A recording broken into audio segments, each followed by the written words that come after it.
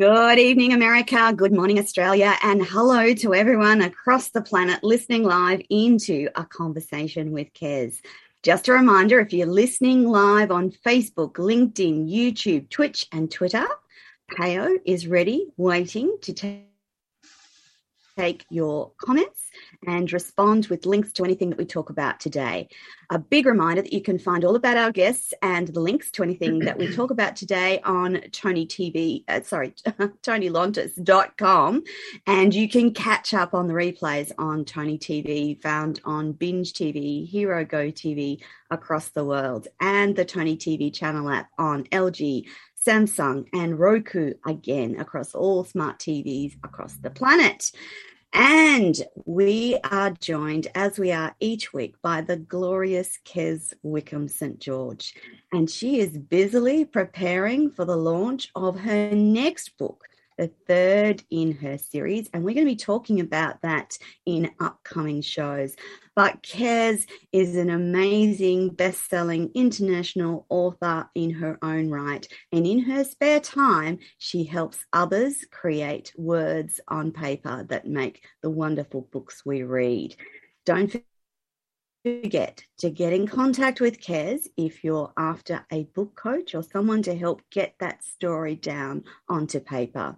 Now, today's guest has a lovely quote, and I'll start the show with that and tell you all about the lovely Di Riddell. The quote is, "Nature gives you the face you have at 20. It is up to you to merit the face you have at 50. A great quote. So Di is passionate about confidence and women having their voice heard. Women have so much to offer. They have lived, lost, laughed, cried, and moved mountains, yet often their voices are just not heard. Her gift is her ability to simply and graciously help women and guide them as they find their voice and enhance their confidence, speaking, and spirit in their world.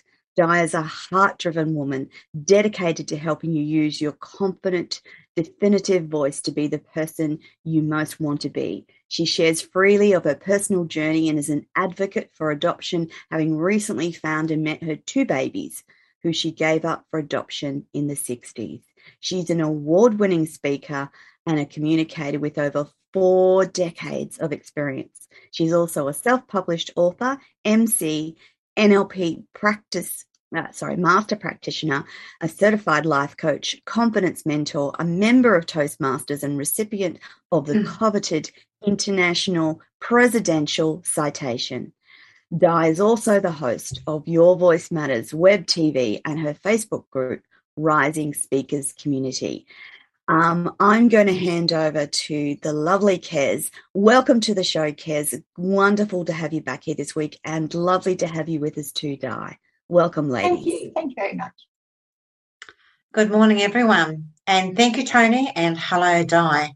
I've been so looking forward to having you on the show. Thank you so much. Thank you. It's an honour to be here, Kez and Tony. Well, I'm going to put you on the spot. I want to know what that quote actually means. I beg your pardon?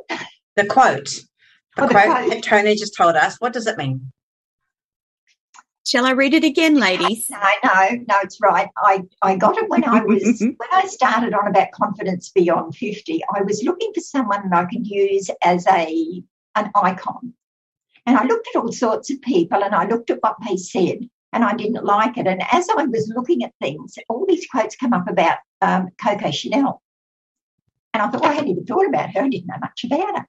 So I now know a whole lot about her. And that's one of her quotes. That's where I got it from, because she's an amazing woman. And I do give a presentation. I did write a workshop on it, but I never used it because I didn't know how I'd go with copyright using her name. But I used it in a speech. So the 3 things that she gave the world was she released women from their corsets, which is like letting go of your limiting beliefs. She's the founder of Chanel No. 5, which when Marilyn Monroe asked where should you put it, she said, well, wherever you want to be kissed. So that's about love, light and laughter in your life. And the little black dress.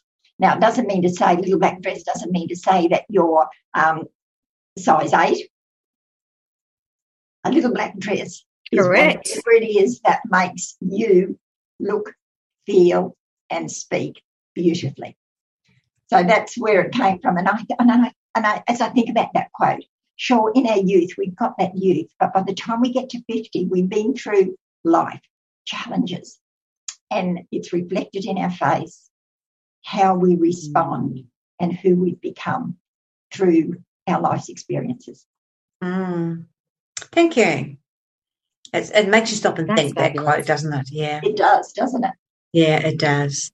So because I think I sort of fell into myself when I was in my 50s and suddenly discovered who I was. And, yeah, it was like light bulb moment. Yeah. What about you, Toni? Definitely. 40s was the time that I started to grow and learn and develop, but it wasn't till my 50s that I developed that confidence and wisdom and belief in yourself. So definitely 50s is the best. And I'm assuming Di can tell us that 60s, 70s and beyond is all better. So, Di, the next question I have for you is, since, you've been a public voice for quite a long time, did that make it easier for you to become a writer? Did it open any gates for you? Yes, it did, because I didn't set out to be an author. I would be what you would call an accidental author. I've been in Toastmasters for 44 years, so I'm well used to speaking and training and going up their leadership ladder and all those other bits and pieces. But there's a big difference between writing a 5 to 7 minute speech and writing a book. Mm-hmm. But as life unfolded, I was encouraged, and then suddenly someone said to me, I think you've got a book in you. And that started the process. And that was Robin Henderson from the Gold Coast, who is an amazing woman who encourages so many people, so many speakers and writers. So that's how I find a lot of women in their 50s are now writing, putting their stories down. I think it's amazing that we're all coming out of the sort of the cave sort of thing. We have a story and we want to tell it, and it's just amazing. Some of them aren't good. Some of them aren't nice, but you can like 2 or 3 of our interviews that Toni and I had, it sort of makes your hair stand on end and think, did you really go through that? But it's the way they've told it with it's all ended up with a growth and a gentleness and a kindness, and these women amaze me. That's why I love having these shows, is because the amount of authors I've met are just amazing, and the stories they tell, including yourself, Di. I mean, I know what you must have gone through giving up 2 children, so that must have been so hard. So your 2 current books, the Beyond Abuse series, is it a series or is it just 2 books? It's just 2 books. The original was 2006. In 2002, my husband passed away, and that was the pivotal point that tipped me. I fell into a huge heap in the first 12 months. And part of that journey of coming out and being in several organisations and writing and journaling is how the book actually evolved. But when I got to the point where I was actually writing the book, I couldn't remember. That stuff had been buried so deeply that it really took uncovered. And I say in the book, this is the best that I can remember. Maybe I don't have it totally right, but it's certainly what has influenced me. Yeah. So that first book was a real big step in speaking out, because I had never told anyone apart from my husband prior to my marrying. It was, and probably one of the hardest things I had to do was tell the kids before it came out. But I was very lucky. The family were very supportive of me. And I'd also add that my mum had passed away the year before Les. Yes. I wouldn't have written it while she was alive because it would have hurt her. But now that after she was gone, it was like open slather, and I can express myself now. And that's why I'm so passionate about women being able to express themselves and be fully self-expressed, because so many of us have been stood, pressed down. So many. Definitely. Did that answer the question? Yes, it did. The question. It's Toni's turn. As we were talking about earlier in the show and before the show, you're really quite an accidental but prolific writer, and you've co-authored 6 other books, including The Colours of Me, which we're going to ask you about later. But you've also got a book called Strength. Can you tell us about that book, Di? That's an ebook. When I published book 3, which is Speak Out, which is the one you can see in the back of the image, my publisher said to me that there's quite a trend now for people just wanting to know a thing. They want information about a particular subject. And she said to me, why don't you look at breaking Speak Up Out, about, and creating a number of ebooks out of them. So I selected the Strength-Based Understanding of Self, and I renamed it as Knowing You. I expanded it because it was about 3,500 words in the original chapter, and I expanded it to about 7.5 and put it out there. And I was intending to do the others, but life's got in the way and I haven't got there yet, but I can still go back. I can go back to it any time. But the exercise was there in doing it, and it's up on Amazon. It's about, if you don't know yourself, if you haven't come to that point where you're prepared to really face who and what you are, what you've overcome, get out of the corner of the victim corner, all gone, no, we don't want any of that, then you can start to move forward. Then you can do things. Then you can learn to be fully self-expressed because you've embraced who you are. Yes. You've forgiven yourself for whatever happened, because we all have challenges, and our challenges will come in a different way. Mine came from abuse, but it can be anything. And that's that strength. If we don't know that inner strength, then we can't step forward and help ourselves, help others, and be there for our family and our future generations. It's very important. It's very important to let the future generations know. Our future generations their brains are so different. They're differently wired. The plasticity of our brains is, watching my grandchildren play with the computer is like, I'm amazed. So they're going to be totally different to what we were brought up to be. Absolutely. What we do and how we speak and how we write. But leaving behind that legacy, and it's so important. I mean, Tony, you've left behind a book. Yeah. Can I just read a quick little comment out of I was just looking for it.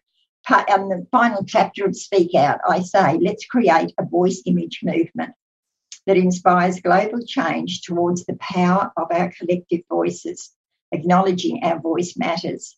And let's look to the next generation, to our daughters and granddaughters. Let's teach them that their voice is a tool to be valued. What they have to say is important, and it needs to be heard. Hear. Yes, only this morning I had a conversation with a young lady who is very, very well known in the business world, but totally different to what I've ever seen before. Very much into the digital world, and she's just, to me, it's like, you're all digital. You're not a real person, but she's very digital. And getting her, we both agreed to, we'll mentor her to write a book. But I just can't wait to see her thinking process, because I'm used to a thinking process, not a digital process. I guess it's different. I can't wait to see what her words, to see what she's writing about, because it will be so different from anything else. And that's so true. Yeah, absolutely. The communication styles have changed considerably. Yes.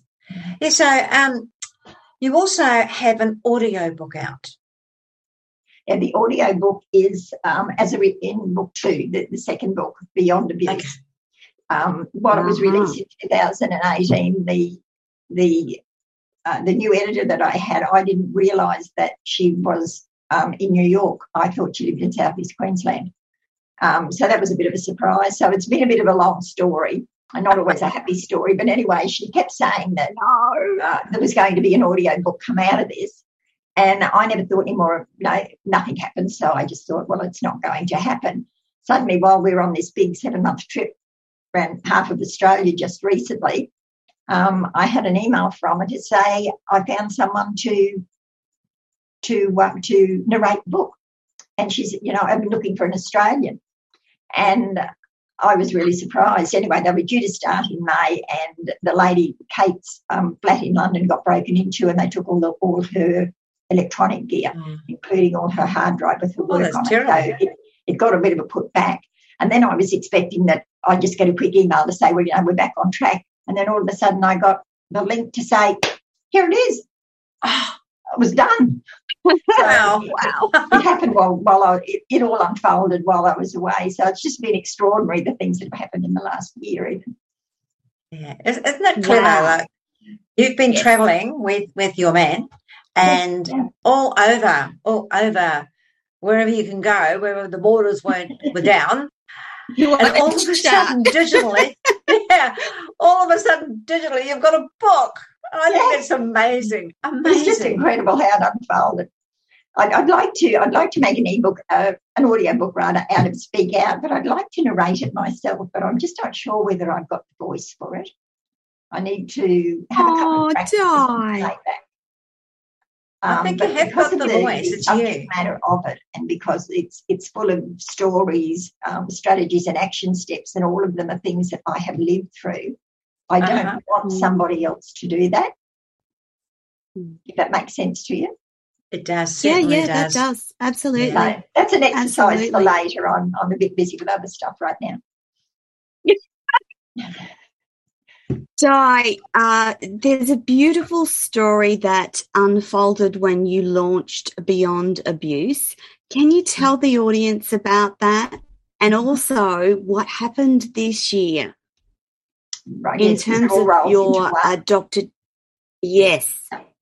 When I wrote book one, the original Beyond Abuse, I said that I would not search, that I would be open if the son and the daughter came to me, but I wouldn't. Yeah. I wouldn't actively search. The day the link went live for the second book, it was just like something exploded in my head and thought, I'm ready. Yes. I'm ready.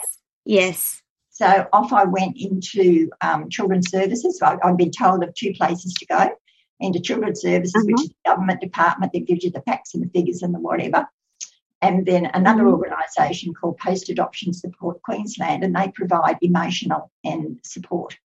Yes, because it's a big deal, Di. At a certain age, because I'm in my 70s, they hurry up the process. I suppose they think you might fall off the perch. So that was my advantage. Oh my goodness. In about 4 weeks, it was only took about 4 weeks, and they contacted me and said, we found your daughter. Wow. And it took another month, so it was 2 months to the day, almost to the day that we actually met. And she lives in another suburb in Brisbane where I reside. And had she been looking for you? Had she been looking for you, Di? When she was about 22, she made some tentative attempts through Jigsaw, through another organisation, and she was just curious. She only wanted to be contacted at work because she didn't want to hurt her adoptive parents.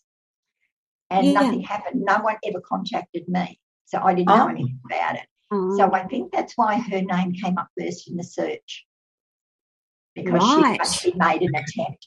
So I see her on a fairly regular basis, and we have a growing relationship. So it's just, we meet 3 or 4 times a year and have a coffee. It's not as deep a relationship as I would like, but I don't really understand what goes on in her head, and I'm letting her set the pace and I'm just holding the space while she decides how far she wishes to go with it. We've got a relationship. We meet on a fairly regular basis, and I'm very happy with that. Yes. So I spent the next couple of years letting that settle in, and I wasn't ready to do any more. And then Speak Out came out, and then I just sort of moved on with life. And then at the beginning of the year, just before we went away, I just got up one morning, and I don't know that anything sparked, and I thought, I'm ready. I'm ready to search for my son. Yeah. So I started in training. I didn't need to go back to the government department. I didn't know that Post Adoption Support also did a search. So I went straight to them because I had such fabulous support from them. And they said, we said it in train. So I wrote my letter to him and sent my photo to post-adoption support. So looking forward, so that if something happened while we were away, she had all the information that she could just go out straight That's away. gorgeous, yeah. So that's what we did. And nothing happened for a little while. And the process for them is they send out a letter, snail mail. And if they don't get any response, they send out a registered mail. And if they don't get any response from that, they make a phone call because they have access to information that I don't have. And, of course, even when they rang a company, they don't give me any information until fair enough. They said yes. And I think that's fabulous. That's the value in third-party interaction. Nothing happened with the snail mail. And then the registered letter, I knew when it arrived. It took 5 days for them to pick it up. And then we waited for about 2 weeks before they got a response. And then she rang me one day and said, I've spoken to your son. I have spoken to him and he's open to contact. So we had the initial conversation in Kudapedi, and then we were going up through the centre. We had a couple of conversations. And by this time, I'd said to my partner, our intention was to go to Darwin, come back to the Three Ways, come across to Camberwell, Mount Isa, and then home to Western Queensland. Yeah. And I said to Pete, how would you feel if we went via Cairns if my son's open to meeting me? It's not far out of the way. Is it 1,100 k's? Yeah. What's 1,100? What's 1,100 k's across Australia? I told you that. I suggested that the day you had your first phone call, but you were so excited you didn't hear me. I said, okay. So I rang him and he said, that would be fabulous. I am more than ready to meet you. My wife and his 2 children had all read the letter. He discussed it with his family and with his adopted mother. That it'd be fabulous. Yes. So could we continue on up through the Northern Territory? Yes. We were in Litchfield Gardens and then into Cairns. So he knew that we were around about Litchfield, but he didn't know where we were. Yeah. And we didn't have an agenda. We were just travelling and stopping. He was in Cairns, having no intentions of doing anything else. The night we get to Darwin, Sunday night, I get a text about 8 o'clock at night saying, are you in Darwin yet? I thought, that's anything to say. And I said, yes. Why do you ask? He said, because I'm in Darwin too. Do you want to have a coffee in the morning?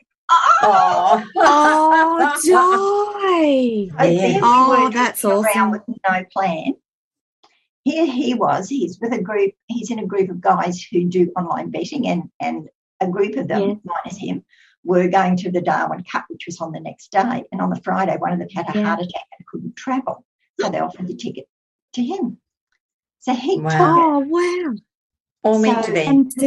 Talk about divine intervention. We couldn't have organised it like fit. So it was so special to just have that unfold right before my eyes. It had to be meant to be. And then we did go across the Cairns. Special? How special was that moment, Di? I get shivery just thinking about it. Yeah.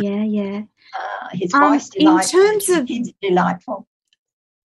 So they're linked to you in a way that is really special, and they embraced us and they embraced Pete. Yeah. So in thinking about the circumstances back in the 60s and 70s, because I actually have 2 adopted sisters.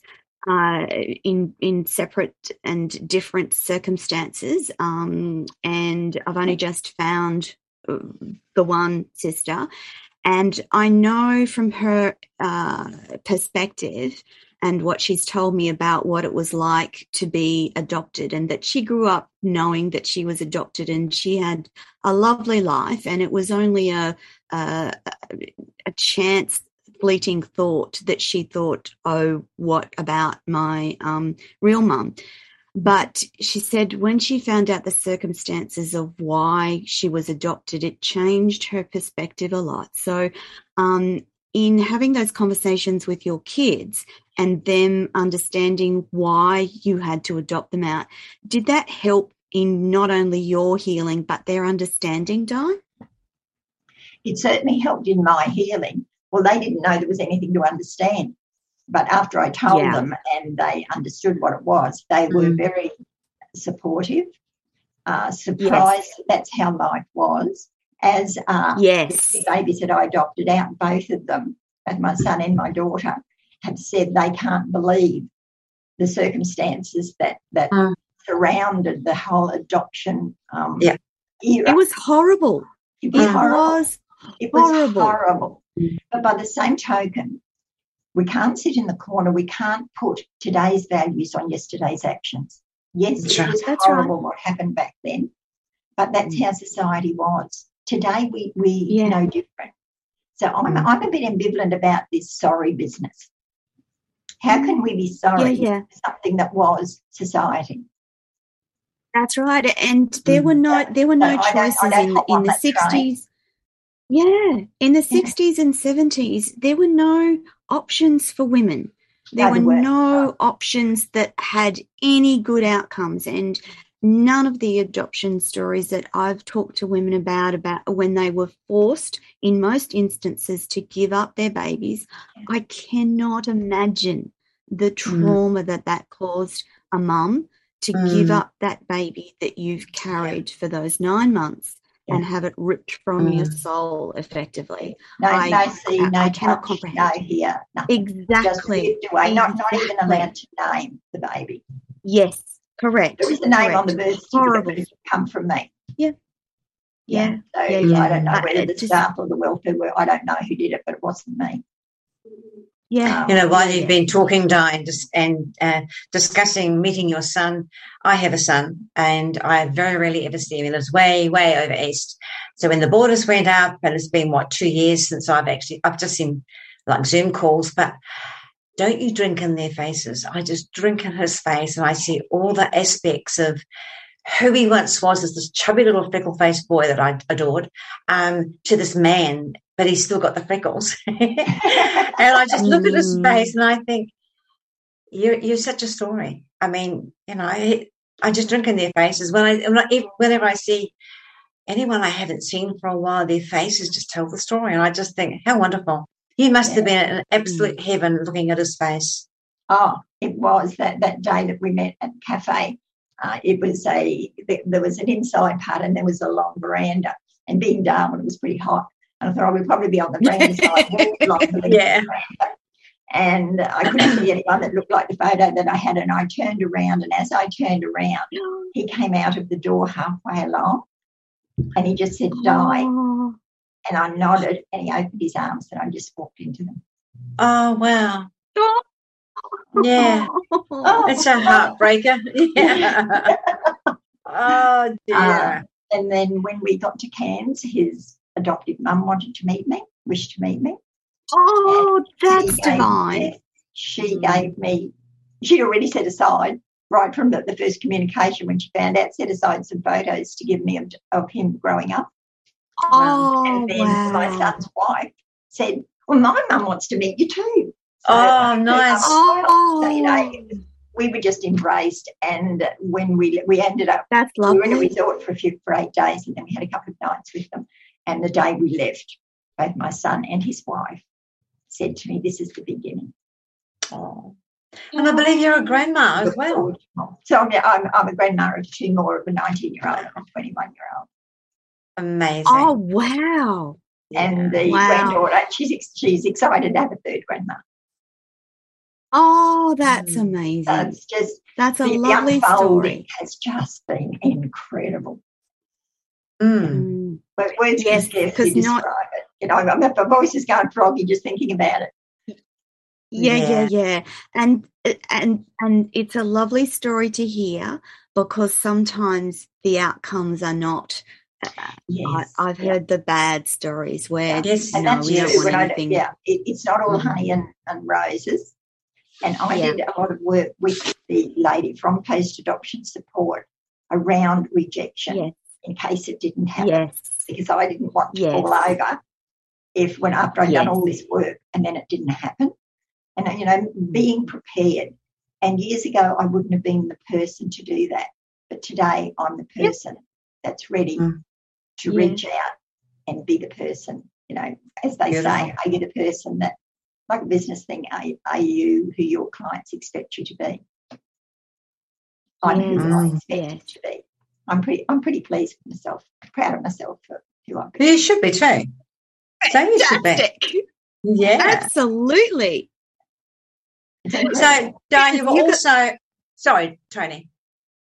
No, you go. It's your turn. Okay. Your turn, my lovely. My turn, your turn. So, Di, you were also a co-author in a book that I helped create, which was The Colours of Me. Now, the story in there was about the adoptions and you know, having to give your babies away, which women of our age do understand what it was like in those times. It wasn't pleasant. I had cousins that had to do the same thing. Luckily, I didn't. But, so the question I wanted to ask you was, in the book, you had a quote from Grace Tame, or was it Grace Tame? How do you say it? Grace Tame? I think it's Tame. Grace Tame. Okay. Grace Tame. Okay, so those words resounded with me. So when you heard the words, survivors be proud, our voices are changing the world, how do those words make you feel? Absolutely, incredibly wonderful that someone so young, that speech was so powerful, so well put together and so well delivered from a lady who is so young. What an amazing difference she is going to make as she matures even more and steps out into the world, raising the level for women. I think that she's going to be more than an advocate. I think it's a wonder. Yeah, the words were just spectacular, and I think they are. Women who've been through stuff are changing the world. Exactly. Yeah. There's no mistaking the strength of those words. When I read them, I thought that's a very, very strong statement. Yeah. And, you know, I think it should be said even more because there are survivors of all sorts. Today we're talking about giving our babies away in adoption in the early days, but all survivors of any sort of trauma should be proud once they speak up, because then the door is open for conversation. Yeah. And looking back, I could not have given a baby a life back then under those circumstances. But the adoption could have been handled much better. It was degradation and the put down and the shame that was heaped on us that made all that difference. And thank goodness that I was going to lead somewhere else. I forgot what I was going to say. But that doesn't happen today, thank goodness. Yeah, I believe that in some cults it does still happen, but generally no. The thing they do is they get the young mum in and they mentor and coach her and what she wants and how she believes what she should do with the baby. So I just can't imagine. There was one instant in my life when I had just given birth to my third child and she was not well and I was holding her in my arms and they whisked her away and they didn't tell me where she was going, and the panic I felt, the absolute anxiety and panic. They had to literally offer me sedation because I had no idea where she went. She'd gone into an emergency ward to be looked after, of course, but I can't imagine your fear of not knowing where your babies were going to go. I can't imagine it. Fear. But the good I know what I was going to say. So the good that comes out of that is that the gift from me was to be able to provide a child for a childless couple who couldn't have a child, so that he had an opportunity to have a wonderful upbringing, and both of them have had wonderful adoptive parents, which makes the story even better. So, the gift came out of that deep trauma. Yeah. And to go through this trauma, you wrote about it, or did you have a healing in other ways? Back when it happened, you mean? Back in the 60s? After it happened and you realised your baby had gone? Nothing. Did you have some sort of counselling? No, there was nothing available then. The welfare workers told me to go nursing and get out of society's way because no decent man would ever want me. And that's a pretty stock standard answer, as I've spoken over the years. I've had so many women come to me and say, leave my sister, my friend, whatever their story is, and they too were told to go nursing and get out of society's way. Oh, that's harsh, isn't it? Yeah. There was nothing. Yeah. And because I never told anyone about the rape, because they told me that that was just the beginning, that they would come back and finish me off if I spoke up. And I think, how could you do that as a mature, but as a scared 15-year-old, I believed it. So I never told. How old were you? 15? 15. Yeah, that's terrible. And I mean, that means you would have. They were naive. You would have given birth at 16. Yeah. Oh, that's awful.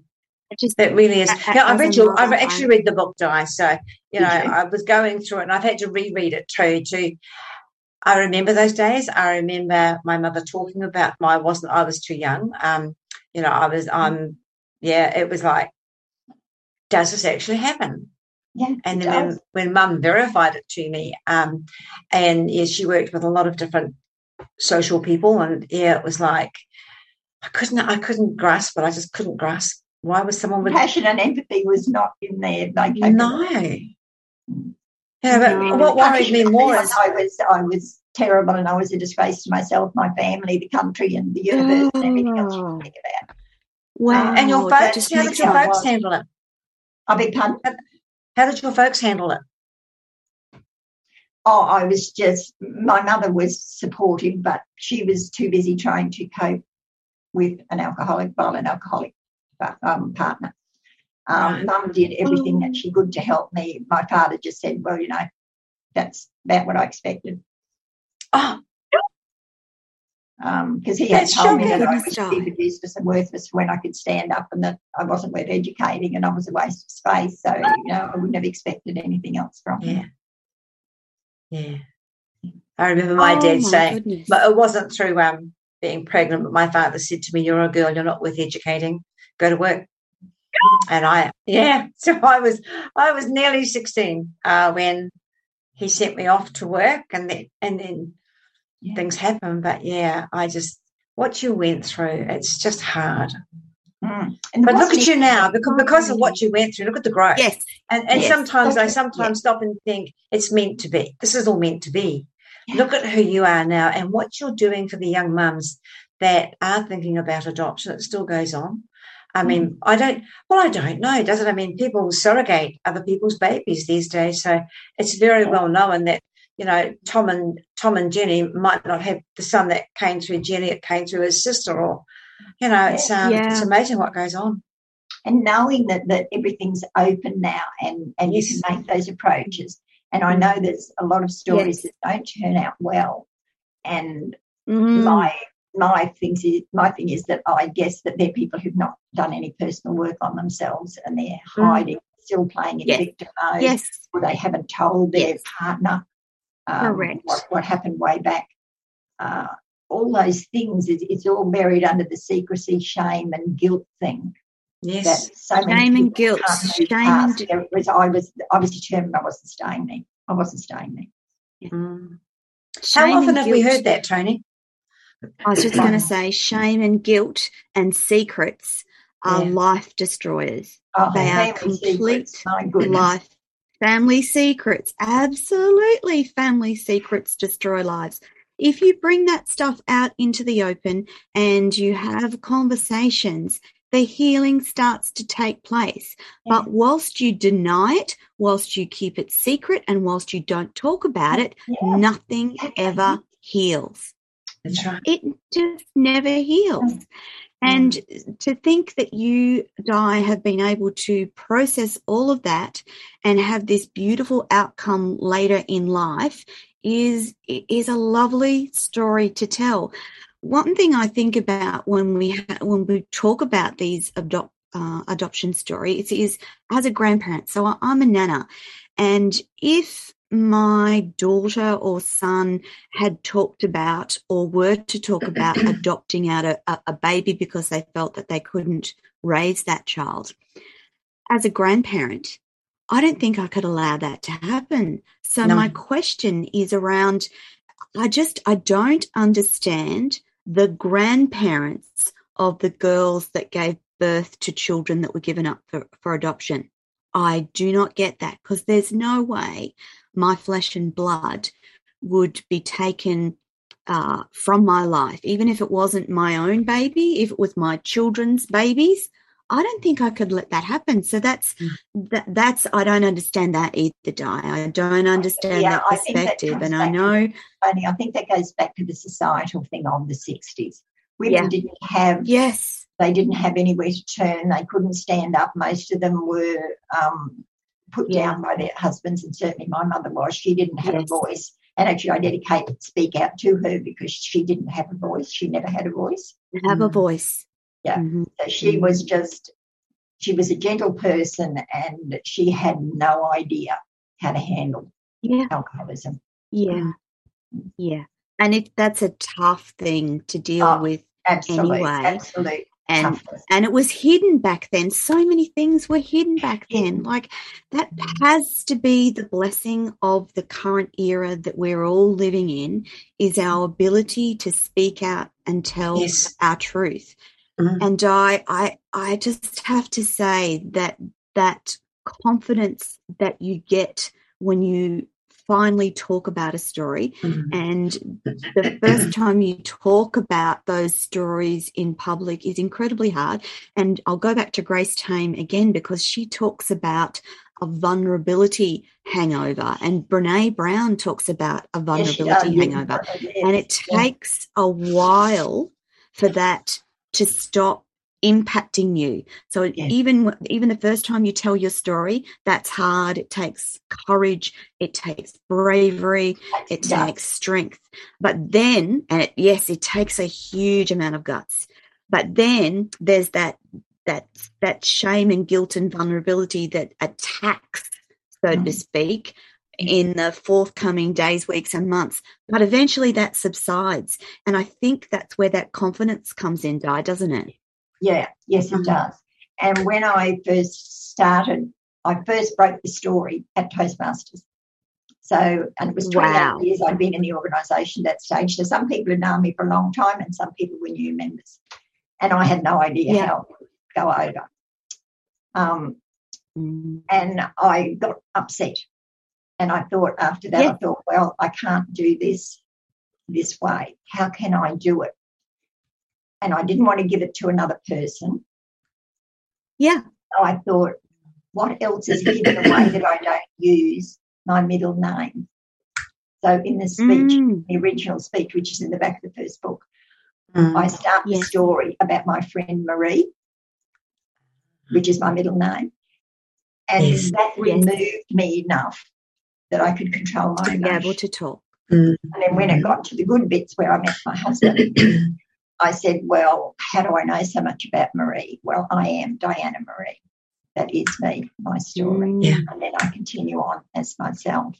But that gave me that bit of distance that I could control my emotions, so to speak, and share. And I guess that certainly shows vulnerability. Yes. It's a clever way of doing it, Di. Yeah. Yeah, it worked very well for me. Yes, it would do. Yeah. And Tony, your turn. Did in talking about that confidence, because and I talk about confidence because that's a large part of what you do now, Di, isn't it? You encourage women to have confidence. What is it that you've learnt about confidence that is most helpful for women, particularly, to understand? That confidence is it's the byproduct. When you do the work, when you step out and you do something, you gain confidence. Like when you go to work, like I went nursing, so I gained that first level of confidence through my nursing skills, but I had no confidence in social skills. Yeah. Because of my upbringing. So it's that confidence and learning that it's something that you can learn. It's something that you can grow from. Yes. And I have an image that I use and a little tiny talk about my confidence tree. When you're learning confidence, you climb up the tree and then you get to the top and you are the peak of your confidence and life's really good, and then something happens and you fall. Yes. Well, the branches are there so you don't fall to the base. Fall out the tree. You get caught by the branches. So you've already been there before. So you've got the background and the skills to be able to build and get back up again. And the shaking of the leaves, some of the leaves fall off when you fall. Well, they nurture the base and support you.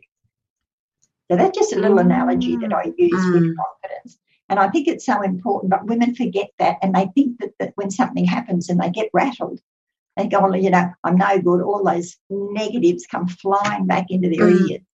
And they think don't they? The bottom, when in effect they haven't. So unpacking isn't, I don't like that word, but that's all I can think of, but unpacking that for them and letting them see that they've got those skills behind them, that all they need is just a little bit more of a step up the ladder. And once they get that little bit of support behind them and understand where they've got it from before, how they lost it and why they lost it, and why they lost it, that might have been something that happened when they were children.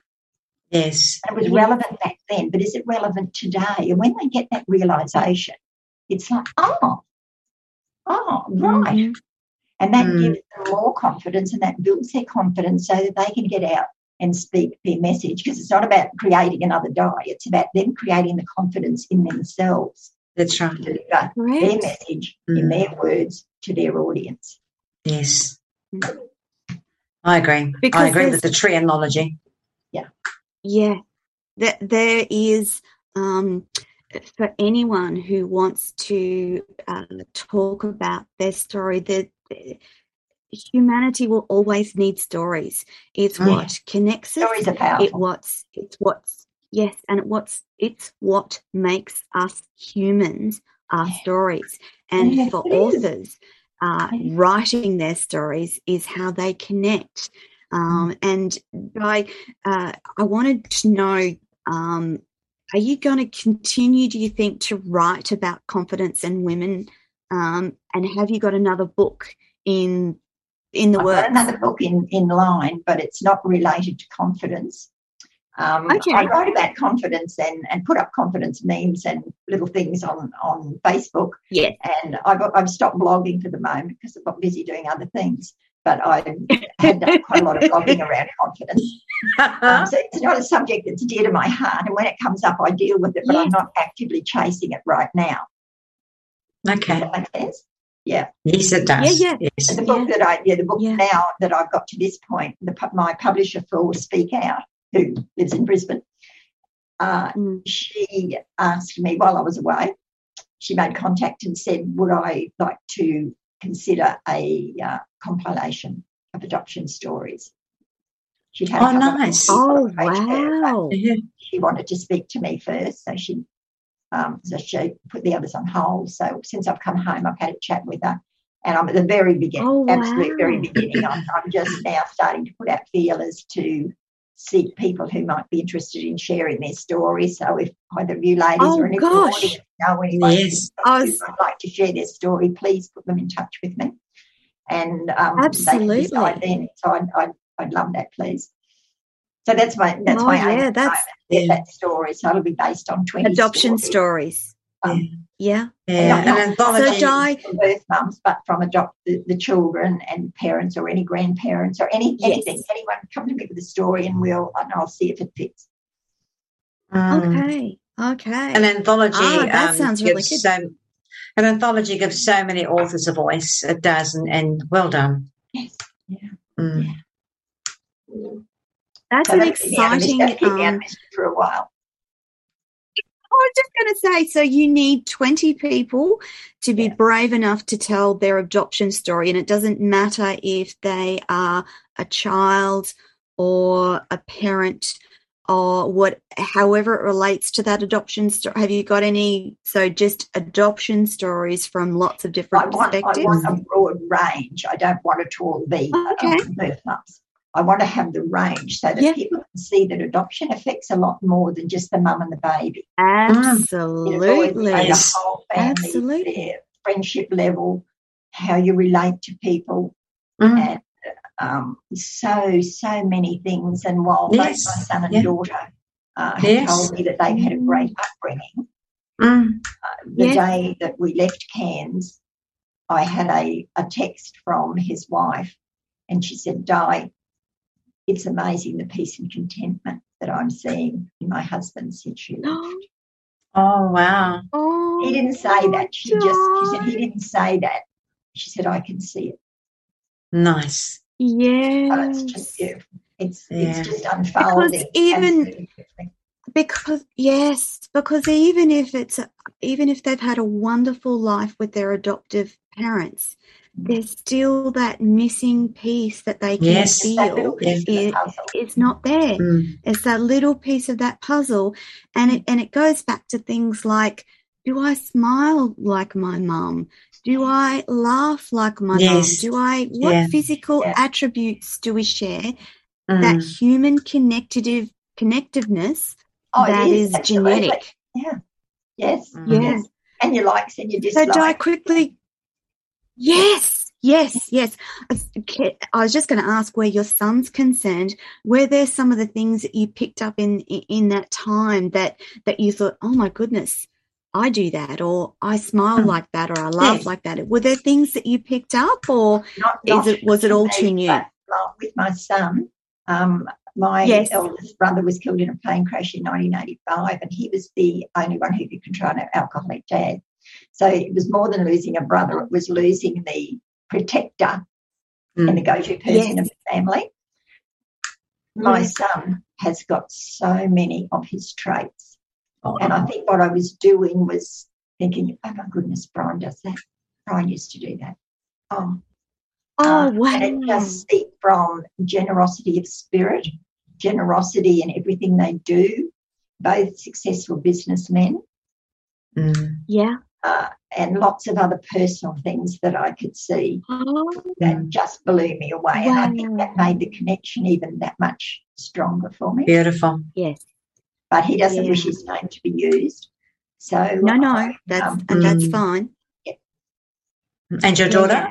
And yes, that was my next question. I did use her name in some of the things 3 years ago when that first came out, because I was so excited, and she never said anything, but I've sort of stopped using her name out of respect, and I ploughed on because I was so excited, but she never said anything. So that probably shows a lack of concern on my behalf, but I was so excited it didn't occur to me. Okay. But I did tell her, she knew that I was doing it. I wasn't doing it behind her back. Yes. And she didn't say, I'd rather you didn't use my name. So I was just speaking to my Christian name. Yeah. And that's the thing, though, Di. Humans are imperfect. We're not going to get it right all the time. Right. I'm not going to get it right. My goodness, I make heaps of mistakes. That's right. Yeah. Yes. I think I'm not.